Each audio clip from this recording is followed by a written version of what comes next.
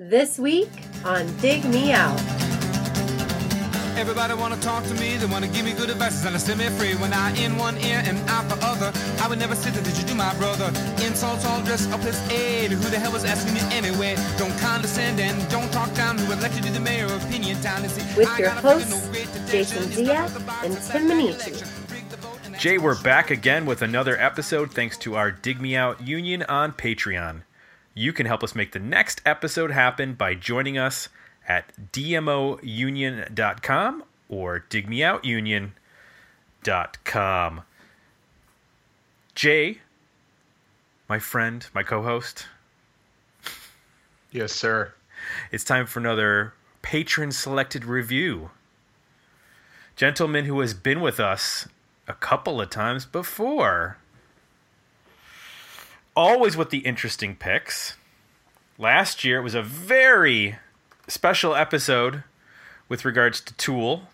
We did Enema. And then before that, we did Laid by James. And if you're familiar with our guest pages, you'll know by now that that's Patrick Testa. Welcome back, Patrick. Hi, Tim. Thanks. Glad to be here. Hi, Jay. Howdy. How's it going? Good. It's good to have you back. Yeah, I'm excited about this, because Tool was a little bit of a departure. I kind of went into a, different, instead of reviewing from my perspective, instead of reviewing, it was more of a kind of an expose on experience with the band, which was, I thought was pretty cool. It was fun to do. It was a little nerve-wracking, but for myself, because we got a little personal and stuff. But besides that, it was awesome. And James, of course, was an awesome show. I remember going to England to see them when I was 30 years old. So that was kind of like a memoir of mine, a memory of mine. But now, are we introducing the album already? Yeah, I was going to say these are this is three diverse picks.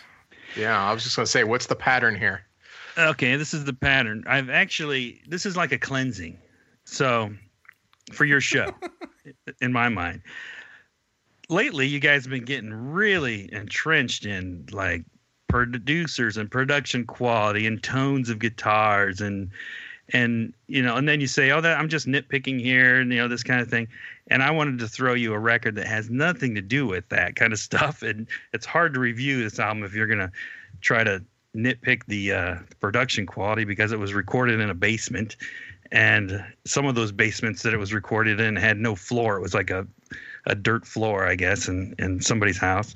So I wanted to throw a curveball at you. I don't know how big of a curveball it is in your mind, but it was something that I thought maybe we could have a different type of a conversation about, just for the fun of it. And that album is? Oh, yeah. It's Hamell on Trial, 1999, Choochtown, which was, I believe, his fourth studio release at that point, 1999. And it was a independent release on what he called Such a Punch Records. And it came right after his stint at Mercury Records. He was on Mercury for 2 albums, and that didn't work out too good for this unique type of performance piece. So he went on his own after that. I remember when he was on Mercury, because that was when we were in college, and someone in the radio station, I went to their dorm room. I don't remember who it was or why I was there, but they were in my dorm, so it was just like walking down the hall. And they had a Hamell on Trial poster in their dorm room. And I did not listen to them then.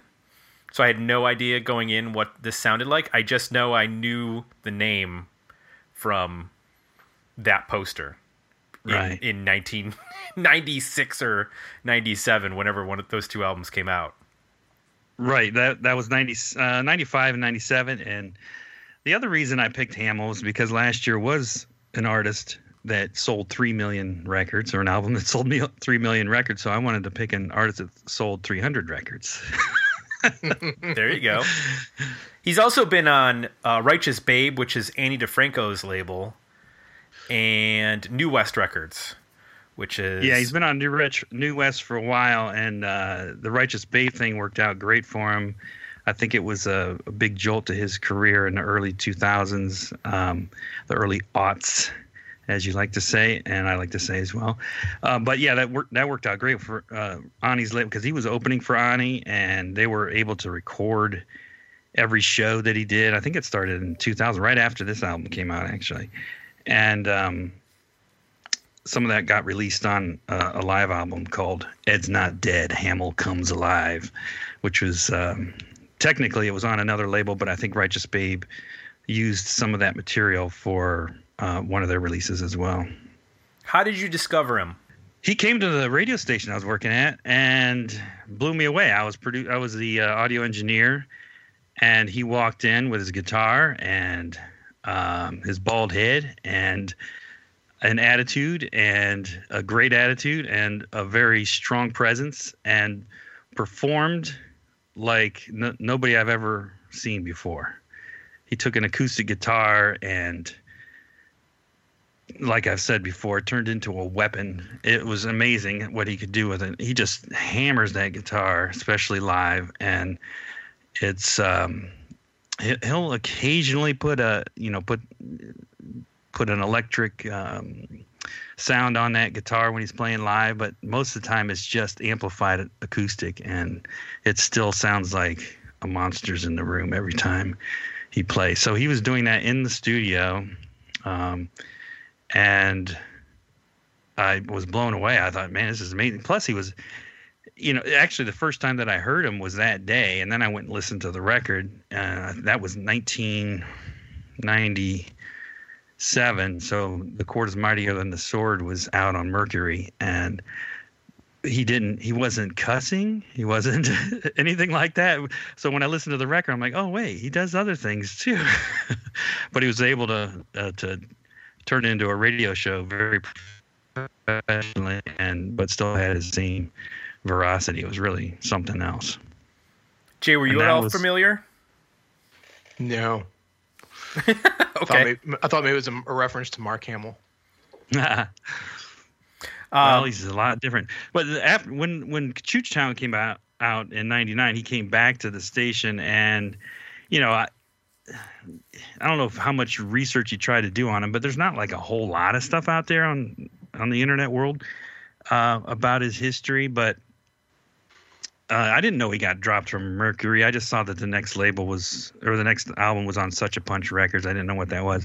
When he came in, he said, "So what'd you pick off the record to play?" And I said, "Well, it's kind of hard to play some of these songs, not just because of the lyrical content is not great for radio, but it sounds like it was recorded in a basement. I mean," and he's like, "It was, damn it." So he got me right there, and I said, "Okay, now that I know where it came from, it takes on another life." Because then you listen to it with a whole new set of ears. You're like, "Oh, this is exactly what he was trying to do." I thought it was like, man, this guy ran out of money, and this is all he can afford. So then I listened to it again. I'm like, wait a minute, what did I miss here? And so Choochtown itself became my favorite album when it came out. I don't know. I think it probably still is my favorite album of all of his records. He's still got more coming out these days. I mean, he keeps putting records out, and they're all amazing in their own right. But I think Choochtown has a little bit of urgency that I really liked in his as far as the studio recordings. Nothing compares to him live, actually. And somebody said that on Patreon in one of the comments. So he does have a little bit of a connection to Columbus. Do you want to explain that? Well, are you talking about his tour manager, maybe? Well, there was the stuff about him that I read in 2018. He did the music and lyrics for the Shadowbox. Yes. Yeah, very recently he was. Yeah. So he was always when I was on radio, we promoted him a lot. It really fit in with our musical format. We were doing all kinds of stuff, Lou Reed, and when we would go back and play old stuff mixed in with new stuff, we would pick artists that weren't exactly radio friendly on every other station, and so he fit in perfectly. And so we got kind of a little bit of following here. Every time he came, he played in a different venue and he did well. And so I think he had something in Central Ohio already building. And then one of his buddies, Ricky C., who you might know from historical bands here in Columbus, Ohio, he became Ed's tour manager for many years. So he drove him around. Every time he came to Columbus, he would drive him around to everything, and then he would actually go on the road with him too and do all kinds of stuff for him. So that was a connection. That was probably dating back to, around Choochtown all the way through, his maybe up till his before Choochtown, but up through Righteous Babe Records era till 2006, 2008, something like that. And then, like you said, he was commissioned to write the music for a musical down at Shadowbox Live, which it was actually an incredible. I don't know if you know the history of that show. It's one of the premier rock and roll theater shows in America, and they've thrived here in Columbus for a long time, probably 2 decades at this point, or maybe more. I don't even know how long. But the leader of Shadowbox passed away from cancer. Well, the rest of the crew and the talent wanted to dedicate a show to him, so they wrote a show called Fuck Cancer, and they needed music for it, and they picked Ed Hamell to write the music, which turned out to be a perfect match. So they ran that show for a few months in, what'd you say, 2018? I think it was that year.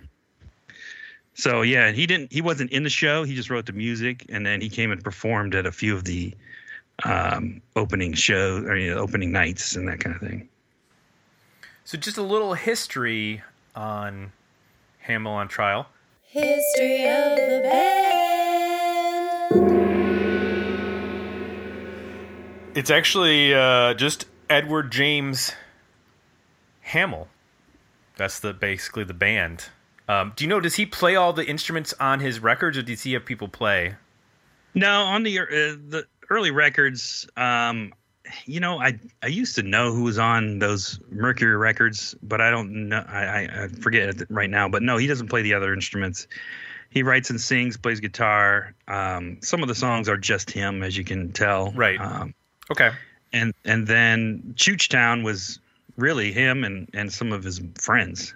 And he got some people that weren't even true professionals, I believe, to play some of the instruments on Choochtown.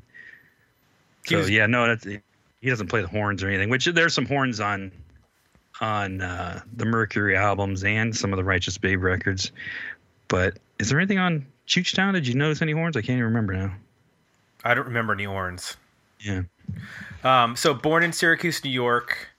And like you said, he's bounced around independent labels, Mercury, Polydor, and then I think that's Righteous Babe. I think they were like.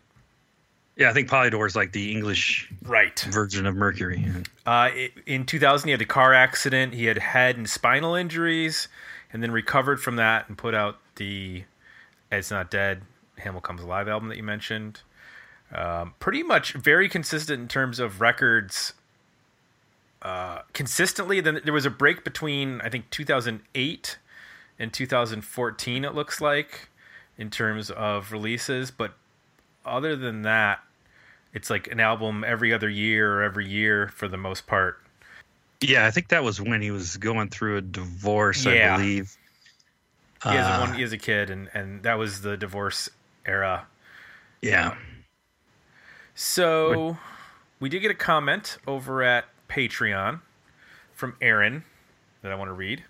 He said, I had never heard of Hamell on Trial, but waiting in line for a tasty organic donut at a festival in Australia, I could hear this raucous noise and laughter coming from a nearby tent stage, so I wandered in to have a listen.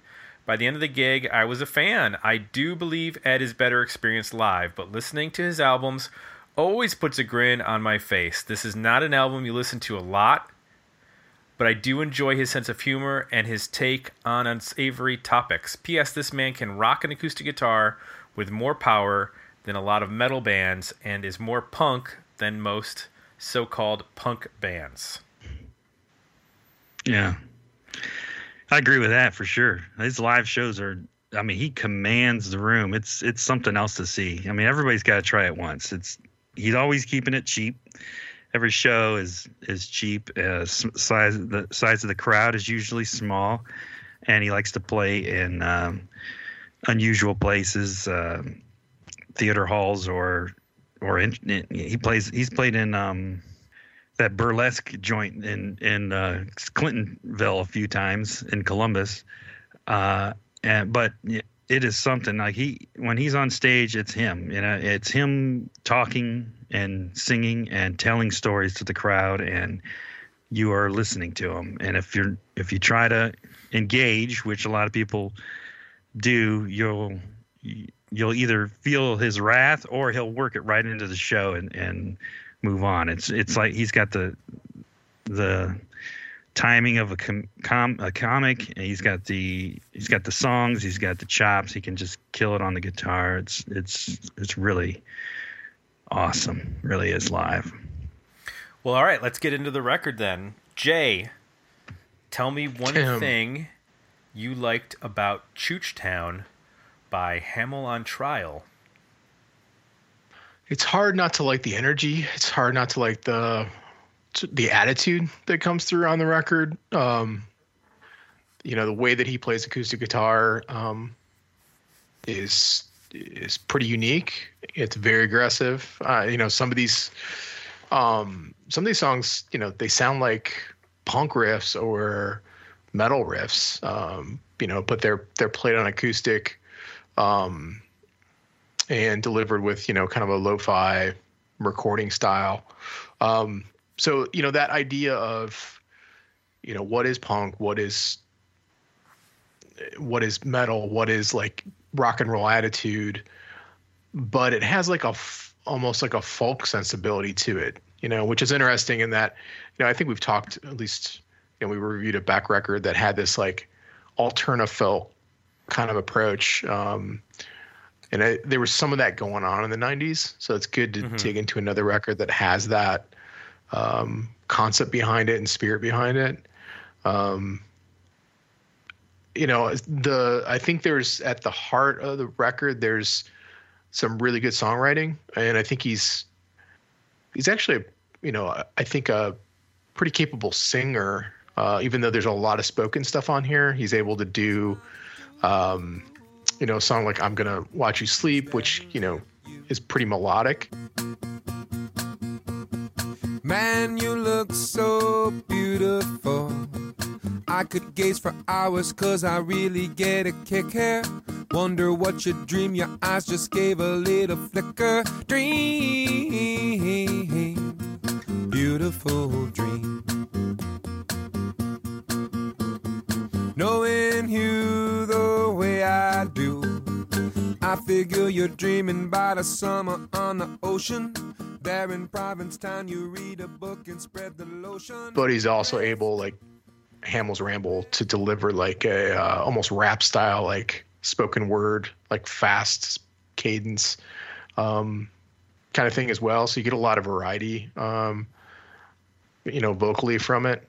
But I think in all, I like when, it skews more song oriented. It's a little bit, more down the straight rock and roll vibe. And I think he can, I would love to hear some of these songs like done as full band too, because I think I think it's interesting to hear him in the acoustic only format, but I think some of the material here, like a song like Judy, for example, I think would sound awesome with full blast, full on band behind it. Even if it was like an alternate version or like, a band took it and did it, I think there's some good material on here that, that would sound pretty damn cool with a full band. So yeah, I mean, I'm a fan of the, when he's committed to be, a songwriter, he shows a little bit more of his personality and his point of view and a little less of the storytelling. And, he walks that line between still delivering the attitude with the kind of spoken vocal, but slipping into some melody here and there. I agree with you. There's parts of the record, like you mentioned, Judy and Choochtown and When Bobby Comes Down, where I got this really strong, like, Richard Hell vibe. And it reminded me of, like, the Blank Generation album, which I'm a big fan of. And it just had this, like, 70s New York, vibe to it, with this kind of, it's punk, but it's not what you think of in terms of the Ramones with the power chords and bashing and stuff like that. It's got this street swagger to it. Yep. That's the stuff that really worked for me, when there's like you said, when he can sing the melody as opposed to just, the spoken word stuff. And there's a lot of, like, spoken word stuff that it doesn't work in terms of their album pieces, and it's not a long album time wise, but it's a long album track wise, and I could have easily lost some of those talkier things.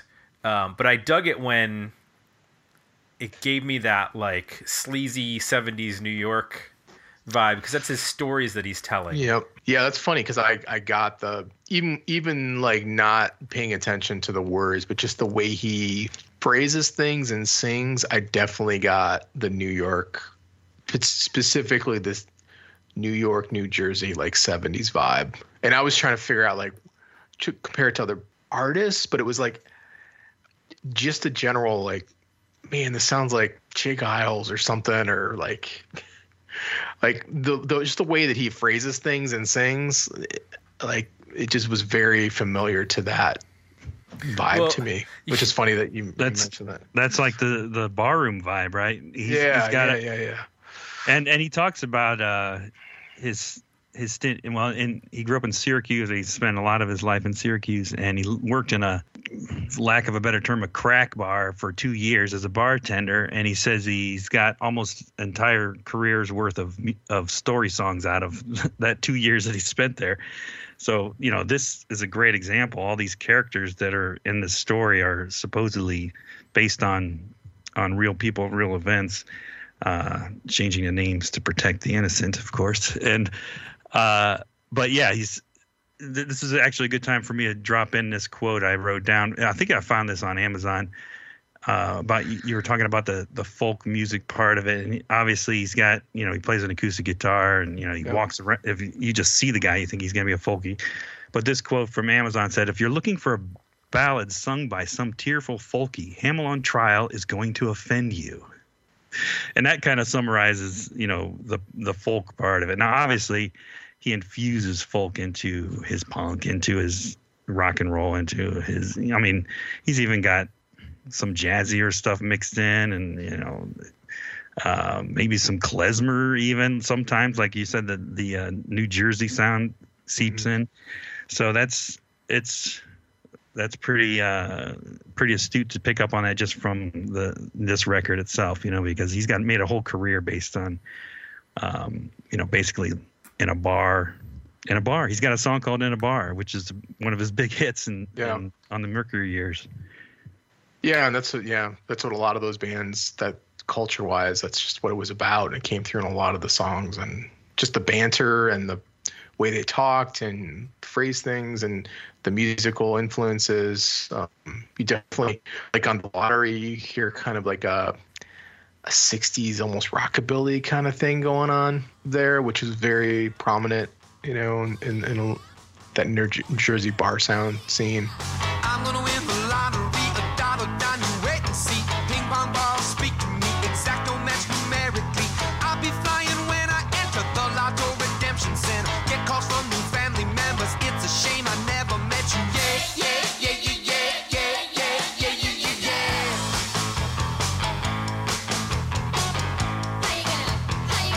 How you gonna do it?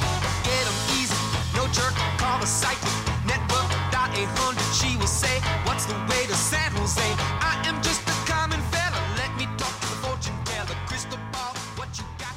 There is some horns on here. There, is it? There's like a trumpet. Yeah. Oh, that's right. I was thinking like horn section, but yeah, there's like a trumpet on one of the tunes. And it just, I guess what makes this a little bit different than a lot of, maybe when I went into this or would compare it to some other albums that, you know, are a little bit more like lo-fi and rougher. I mean, he's a really good guitar player. Mm-hmm. I think that under all of this is a very capable guitar player, which I think helps quite a bit. It lets him do a lot of different things and play with a ton of confidence. Yeah, I took a friend to a show back in the 90s when he played, I think he played the Newport. And my friend had no clue, you know. I said, you don't need to know anything. Just walk in and we'll watch. And at the end of the show, he was blown away. But he always refers to that show as seeing the greatest guitarist that ever lived. Because you see him do it, and you're like, and he makes it look so easy, just like great guitarists do. So it's you just hear how much talent is mixed into very, you know, he doesn't branch out too much in the guitar, but you just hear his talent in what he actually plays. Some of this stuff reminded me of his vocal and his delivery. Like he would affect a little bit of an accent. There was like a John Spencer vibe that was going on. That like Nancy's Got a New Boyfriend. Like to me, that sounds like it could have been like a John Spencer song in some respects. You know, it doesn't have the grease that he lays on, and but it, you know, there's this weird combination where some of it has, like you mentioned, the rockabilly, Jay, and there is this weird, you know, that's born out of blues, and there's definitely this. It's not apparent, I think, upon first listen, but there's this simplicity that that if you give it a couple listens, where you can hear like a blues influence on a lot of these songs, especially because they're so short for the most part. Well, I think Nancy's Got a New Boyfriend. That's, to me, my ear hears a Jay Giles Band song played at 4 times the speed. Like if you listen to the riff, you're like, okay, yeah, that's a bluesy kind of slinky riff, but he's just playing it really fucking fast, and you know, it's just at a tempo and a raw production and performance that kind of throws you. But when you break it down, you're like, okay, yeah, I get what the core of that is. And if you play it slower and, you know, added the second guitar and had drums, and you can kind of see what it could be, or where, you know, what it's related to. Broke down in Houston on a pet ball run. She seen an El Camino, so she stuck out her thumb. Here we go again. Nancy got a new boyfriend. He had a story when they parked by the Nike World Drop. After dark, and the cash was sweeter than a Burger King shake. She barely used the gun that he asked her to take. She stole the car from the Motel 6. She seen a hitchhiker, he was in a fix. He had 2 grams of white, he had an Ozzy green. He was the cutest damn thing that she ever seen. Here we go again. Nancy got a new boyfriend. Patrick, what works best for you on this record? I like everything you guys are talking about. I mean, it kind of, you know, the sounds wise, of course, there's blues influence, there's a little bit of rockabilly, there's punk, obviously, and folk. But what I like best is his demeanor. You know, he comes up, he's unique in that he comes off with a very, very authoritative delivery, very authoritative lyrics. He's telling you how things are, but it's not like cocky. It's kind of like a wake-up call. It's like, I'm just truthful. I'm saying what everybody else is thinking, kind of a thing. Even when he tells these stories, and the songs are about these characters doing things. I mean, he's reciting their stories in a way that's like, yeah, I guess that is definitely a perspective on it. And, you know, whether or not you agree with it or not, or whether or not you have the same perspective is irrelevant, because this is real and it's true, you know. That part of it comes through on pretty much all of his albums to me, and this one in particular, because of the character portraits that he does. And speaking of characters, you guys talking about blues, and he'll always do, and his guitar playing, he always, in a couple of his songs, especially his signature song, which is the meeting, gonna be a meeting, he sings. He plays, like, he'll do like a Muddy Waters riff in there as part of the song. Like, you'll hear him cite it and then play it. And he'll play, you know, Johnny Cash, and he'll play some rockabilly mixed in. And the thing is, what he's done since, you know, the blow up of the record sales industry, for him, you know, he's a guy that goes on the road 200 days out of the year and plays these shows and sells CDs in order to, you know, pay for his habit of playing music. But when the record sales, you know, dried up, he started painting. Well, he's been painting all along, and the cover of the Choochtown album is one of his paintings. So he's got this interesting style of painting, which is very folky but childish but cartoonish, but also very expressive as well. And so he started painting his heroes. Basically, anybody that he identifies with as an artist could be on one of his paintings. And then he sells these paintings at the show instead of CDs. So if you go to see him live, you walk to the merch table, he's got, you know, 20 or 30 paintings for sale, and his son is sitting there with the square ready to swipe your card. So that's how he's doing it these days. And it actually paints a great portrait of who he is, because if you look at who he puts on his paintings, he's not, you know, there's no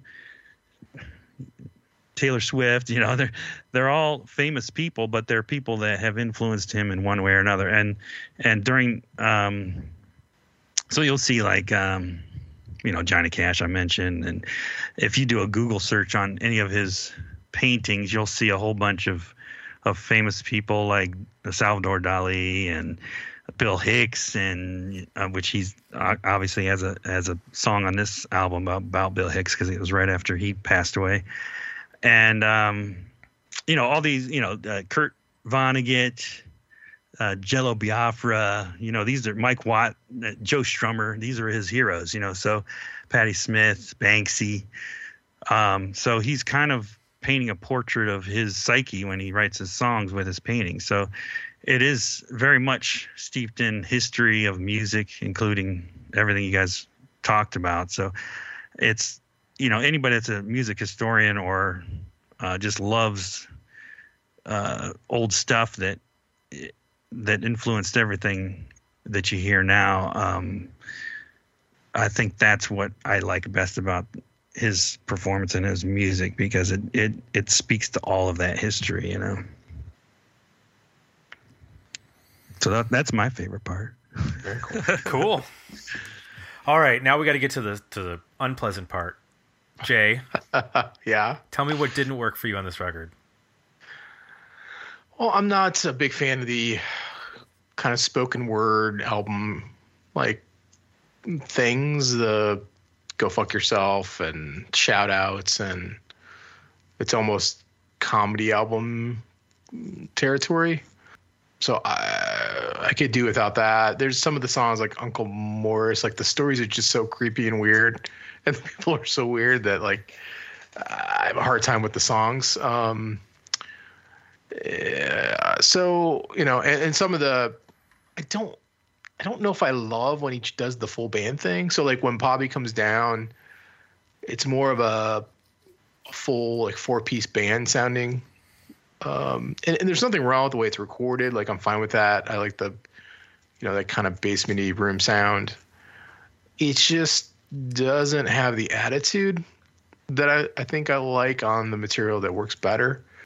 It sounds too kind of soft and goofy. So I don't know. I think I struggle with. There's a sense of humor here that I don't know that I get, and it just comes off as kind of weird and goofy. And whether it be the album tracks that are, more performance pieces, or the songs where it's, more band oriented and it loses that edge. So that's the stuff that tended to not work for me.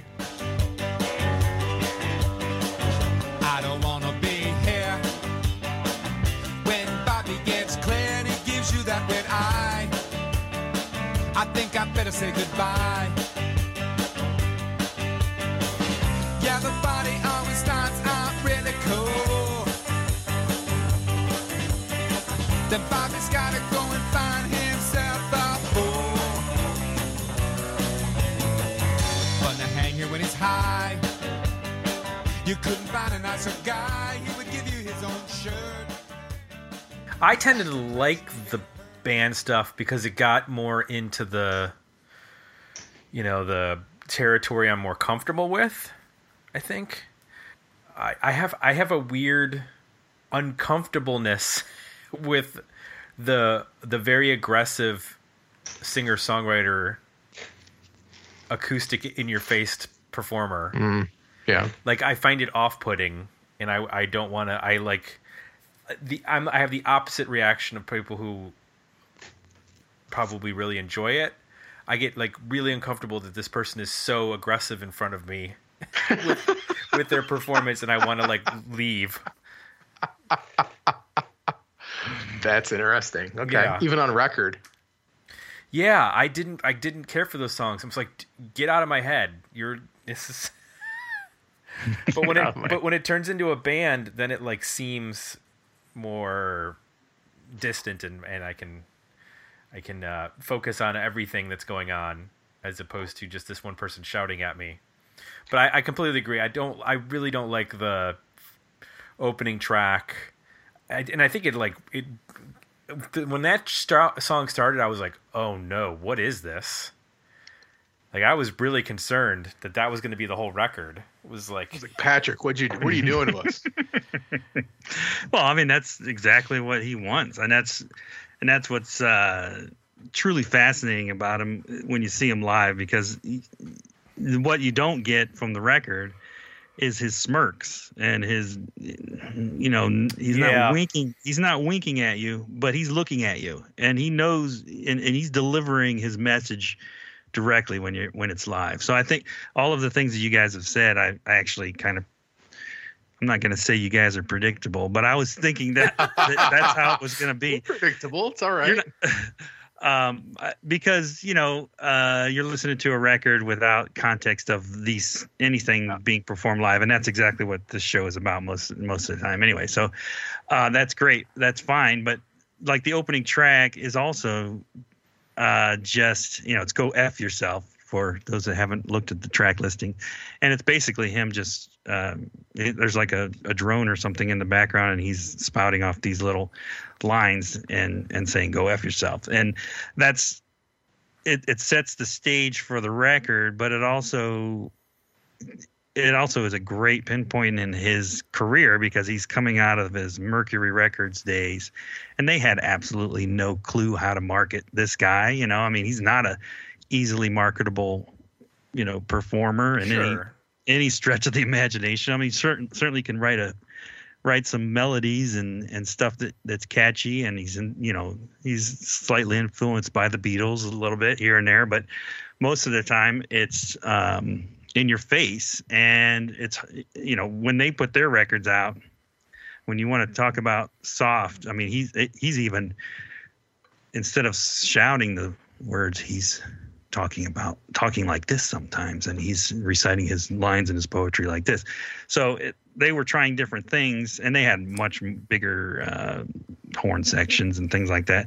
And the songs did work in some fashion for what they did, but it wasn't nearly as successful as when he just lets himself go and do his own thing and forget about, whether we're going to, write a hit song or not. This is like real. This is punk music. This is life. And, he wrote a tour called The Terrorism of Everyday Life, which is both on Ed's Not Dead. A little bit of that is on there, but the show is on a double album, or an album called it's a Righteous Babe Records release called Rant and Roll, where the first album is the live CD, and then the second CD is second disc is a DVD, which is him performing live, but also like some of the stuff on the road, and of him in the backstage and talking about life and how he encapsulates what happens to people in their lifetime in songs. It's like, this is real. This isn't like, I'm going to write a big hook song, big hook for the hit record. I'm going to write a song that it's going to make Tim squirm in his seat. but it makes you think, especially afterwards. You're like, oh yeah, he really made a good point there. So there's his politics are unabashedly extremely left.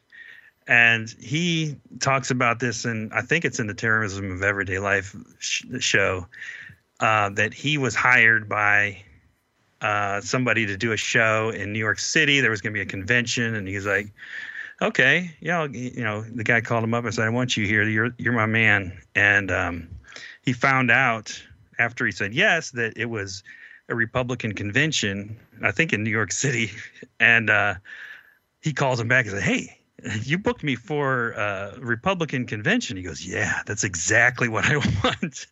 So this guy, he goes and performs his show to all these people that are clearly on the opposite spectrum politically than him, and they are laughing their asses off, loving everything he says, until slowly that he starts offending people throughout the show. Because first they think it's, a joke is a show, that kind of thing. Then they start to realize this is real deal, and then they start leaving. He goes, the place cleared out by the end of the show, and the guy came up to him. He gave him his money. He's like, thank you, man. That was awesome. That's hilarious. So yeah, he's the real deal when you go see him live, especially. So I think with the perspective of a live performance, the songs they take on, and yeah, that's with any band, they take on a new life, whether it's better or worse, depending on what type of a performer they are. But reality always sticks. And even like I said, if you see him perform some of the songs that you thought were offensive in any way or just uncomfortable, it's different live because you see him and you're like, okay, this is him. He's presenting his side of the case. It's Hamell on trial, right? It was a joke to begin with, the name, but it stuck, and that's exactly what he does every night. He puts himself out there. I don't have any problem with the material. Like I didn't get offended by anything. Oh, no, I don't. I'm not a pansy. Well, the uncomfortable part. No, the uncomfortable part is the performance. Tim's uncomfortable with intimacy. It's the intimacy, yes. All right. Well, he my pours Catholicism his heart out about his life and his parents and his mom. I mean, it's something. Just to throw you a loop here, he's got a piece, and it's like it's a poem basically. First, he tells a story about his friends that make him laugh, and how he was with his mom when she passed away, and it was a very touching moment. But then they had these jokes, and I'm not going to go into it because he tells it in such a great way. But then he goes into his story, and it starts off with a very touching, poignant, super personal poem about his mom and his dad. How first of all, he had this incredible relationship with his dad. He's a lot like him. You can tell just by the way he described his dad. And then they were married for 50 years. And I know I'm going to miss the quotes here, but they were married for 50 years. And then she lost her mind. She got dementia, and she didn't recognize herself, didn't recognize him anymore. And his father ended up killing her and killing himself, wrote a suicide note, and left it for Ed and told him why he did it.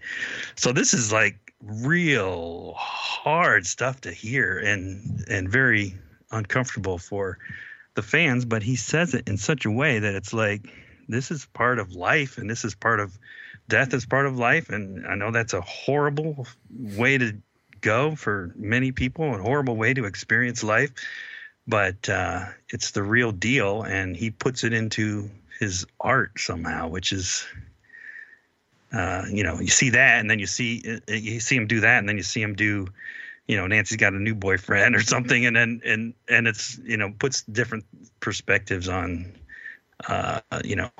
his shouting at you. Is there anything that doesn't work for you on this record? On the record, not about the live stuff, because we can't speak to that. But any songs that you don't particularly like? No, probably not, because I, like the song like The Lottery and Disconnected, those were songs that I played on the radio because they were less offensive and they were catchy. Don't have any swears? They didn't have any swears, and but they also had a catchy chorus, but it was, not the typical pop song that you hear. So even those songs that are they're not frivolous to the storyline, because the story, even though it's kind of a loose story, and even the song, the shout outs. I mean, the shout outs is like radio disc jockey taking calls from listeners that can say whatever they want on the air, shout out. All right, interesting evening. Who we got here? This is Nancy. You got a shout out there? Yeah, I want to shout out to all the guys. I bet you do, baby. I bet you do. Anybody in particular? No, just all the guys. All right, okay, yeah. Let's do some more of these. Next caller, what you got to say here? I did not win the lottery. It's the characters in the songs, Some of them are the characters in the song. Some of them are saying things about the characters in the song. So it's kind of it just gives you one more level of understanding. Yeah, but it's like a skit on a rap album. It's like I only need to listen to it once, and then I never need to listen to it again. Yeah, maybe so, but I mean, 2 minutes in between a few songs is not a big deal to me. But so I like to listen to albums, and I don't have another album to review right after this one. Man, we're jumping right into the next record. Right. It never ends. It never ends for us. So you play this on the radio. Do you know if this got any sort of, outside of maybe college radio, I can't imagine this getting played on any main, did CD 101 play this? They didn't. I don't think they played any of his stuff, but they knew of him because of him playing in town and that kind of thing, and there was a little bit of a buzz there in the late 90s for him in Columbus, but no, I don't think they ever played it. It's just too far outside of the realm of regular, alternative pop or rock, So no, I doubt it. But he's really. It was. I wish I had. There is one review of Choochtown on the internet, and I couldn't find it before today, and it basically is the catalyst for his success in Europe. Like, he's got a pretty big following in Ireland and Scotland and Europe, and he goes there every year pretty much. And it all stems from one review and the release of Choochtown, which was pretty successful over there. So I don't know, some of your listeners from Europe might know his name even more so than Americans. Oh, interesting. All right, we got to do it. We got to get to that point where we ask the question, were the album, better EP, and decent single? We got some answers.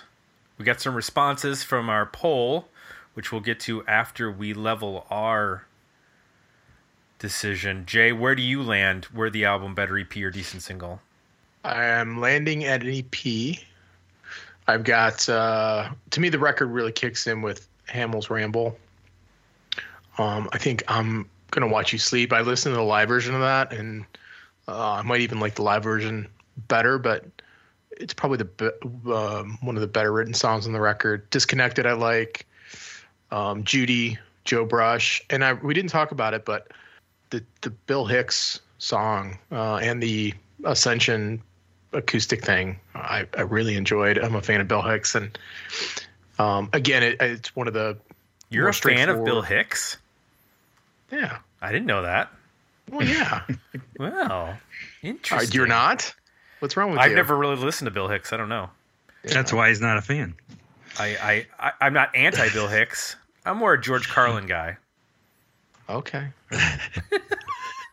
Anyway, no, I think it's actually another well-written song. It's melodic, and then that acoustic piece that precedes it just shows off his ability to play acoustic guitar. It's almost an oddity on the record. When you get to that track, you're like, "What? Am I on the same record, or what happened?"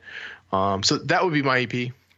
Lose all the goofy stuff and the band songs. Well, I'm also at an EP, but not your EP. We got a double EP here. Yeah, I would be with When Bobby Comes Down, Nancy's Got a New Boyfriend, Choochtown, Judy, The Lottery. What is that? And I do like I'm Gonna Watch You Sleep. I think that would fit on there as well. Because I like that, whatever he's doing on the guitar, that like plucking, percussive plucking that he's doing. I like that better than just the intense strum that sounds like he's just like running his fingers across a washboard. Like I don't necessarily love that style of guitar playing all the time. So I guess that's 6 songs. So I'd be at a 6-song EP for this. Patrick, we know that you're at a worthy album, correct? Well, yeah, I mean, it's good. Yeah, it's a great album in my opinion, and it actually isn't a. I wouldn't say it's the perfect introduction to Hamell on Trial if you've never heard him before necessarily, only because unless it piques your interest a little bit, because then his other albums. This album is probably his least socio-political of all of them. He gets into some really heavy stuff sometimes, and he stands up for people that usually that don't have the biggest voices in the world in some of his songs. So it's that kind of stuff on his other albums and live, of course, show different sides of him. But this one, you mentioned the Bill Hicks thing and the melodies that he writes on some of those slower songs or ballads or whatever. He writes songs about he has a couple songs about his mom that are kind of like that, and so those songs juxtaposed with the brash songs is great, and it comes across in other albums probably more so than this one, but you guys have definitely both mentioned that, so that's part of this record as well in some fashion. You mentioned Choochtown, and did you guys pick up on I guess it's kind of like a reference to maybe the Dead Milkmen, or in Choochtown, where he breaks down in the middle, and it's Chooch now talking, saying, "Hey, Baldy, you write songs about everybody. Why don't you write a song about me?" And Hamell says, "Well, I got one for you. Here, how it goes, And he sings Choochtown in the tune of Downtown, which is an old 60s soul song, and which reminded me of the Dead Milkmen. Bitch and Camaro, right? They were singing The Doors, but they make their own lyrics to it. They sing "Love Me 2 Times, Baby." So I think that not only does he tap into little segments of punk history, but there, he played it. It was, I don't know, I can't even remember who did Downtown. Was it the Coasters or somebody like that? One of those like bands, yeah. Yeah. So yeah, it's I like it. I like the record all through from beginning to end. The ending is the Bill Hicks part, which is poignant and says a lot about himself, because that's exact. He's dedicating that performance to Bill Hicks and his memory. And I agreed with the sentiment. It would be really interesting if Bill Hicks was still alive with what's going on in the world today. Right. And he was quoted in some interview one time talking about art and, being a voice, a unique voice in music. And he said, if it doesn't pay off, I'm paraphrasing and probably getting it wrong, but it's something along the lines of, if it doesn't pay off while he's alive, he at least hopes that art, the cream rises to the top, kind of a thing after he's gone. And he's like, I'm just out there hammering, doing my thing, and hopefully this is, something that people appreciate even after I'm gone, which is exactly what happened with Bill Hicks. He was popular right at the end of his life, and then probably became more popular after he passed away. Well, here we are talking about it, so there you go. I do want to mention that our poll ended up 60-40 between worthy album and decent single. So some people were not on board with the. That's the first time, isn't it? Yeah, well, that's a very stark difference. What would the decent single be? It's got to be Hamell's Ramble, in my opinion. That one is the most like a lot of his other records is Hamell's Ramble.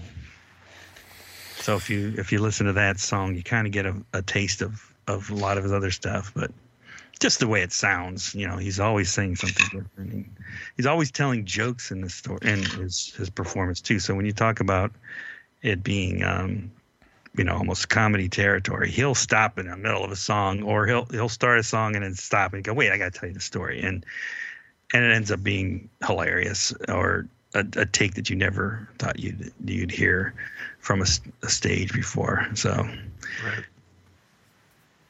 Let me see if I got one more quote for you. I think I do.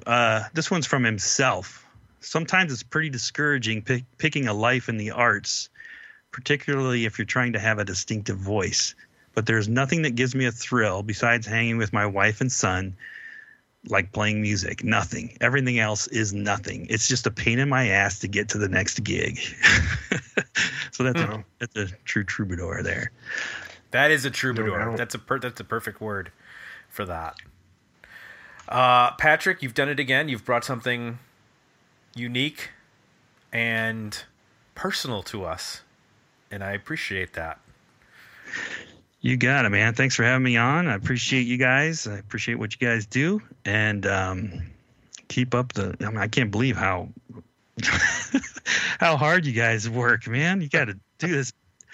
Sometimes you're doing it 2-3 times a week, right? This is sometimes it gets the schedule gets a little compacted, but I picked this album 3 months ago, and it took me 3 months to get ready for today. So. We get a week, right? Every week we're churning and burning. So if you're you and the other patrons on, because then you guys do all the work. Yeah, right. That's true. Yeah, we're doing all the work. Yes. Well, if you like what you hear, fans out there, fans of Dig Me Out, if you like what you hear from Hamell, go buy his paintings. Listen to his songs, of course, because music's free now, right?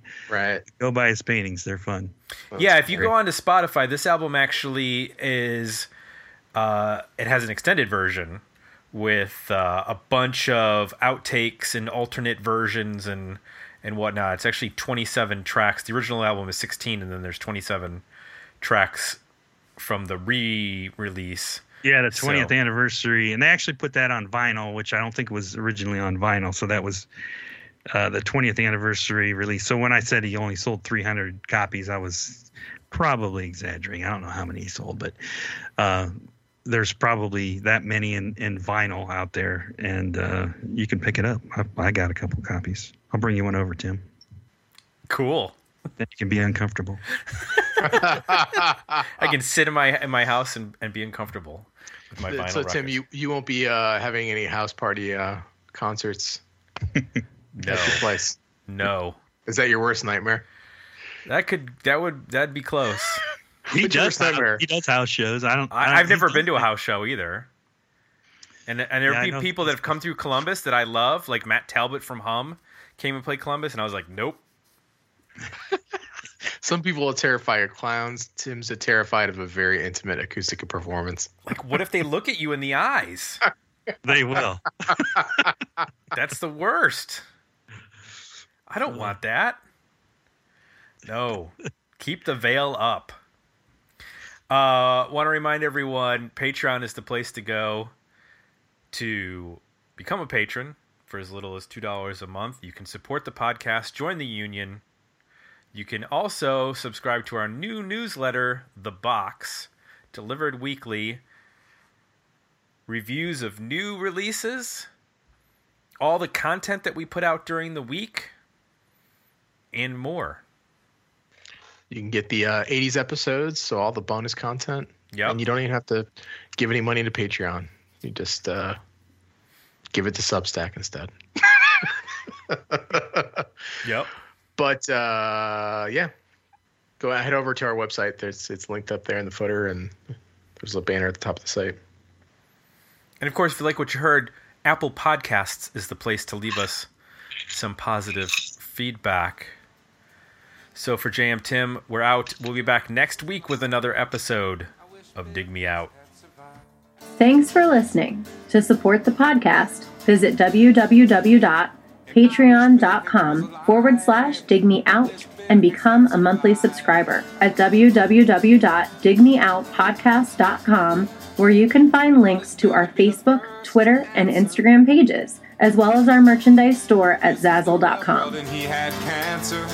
I wish Bill Hicks was alive. And I would bring my friends to see Bill do brilliant comedy.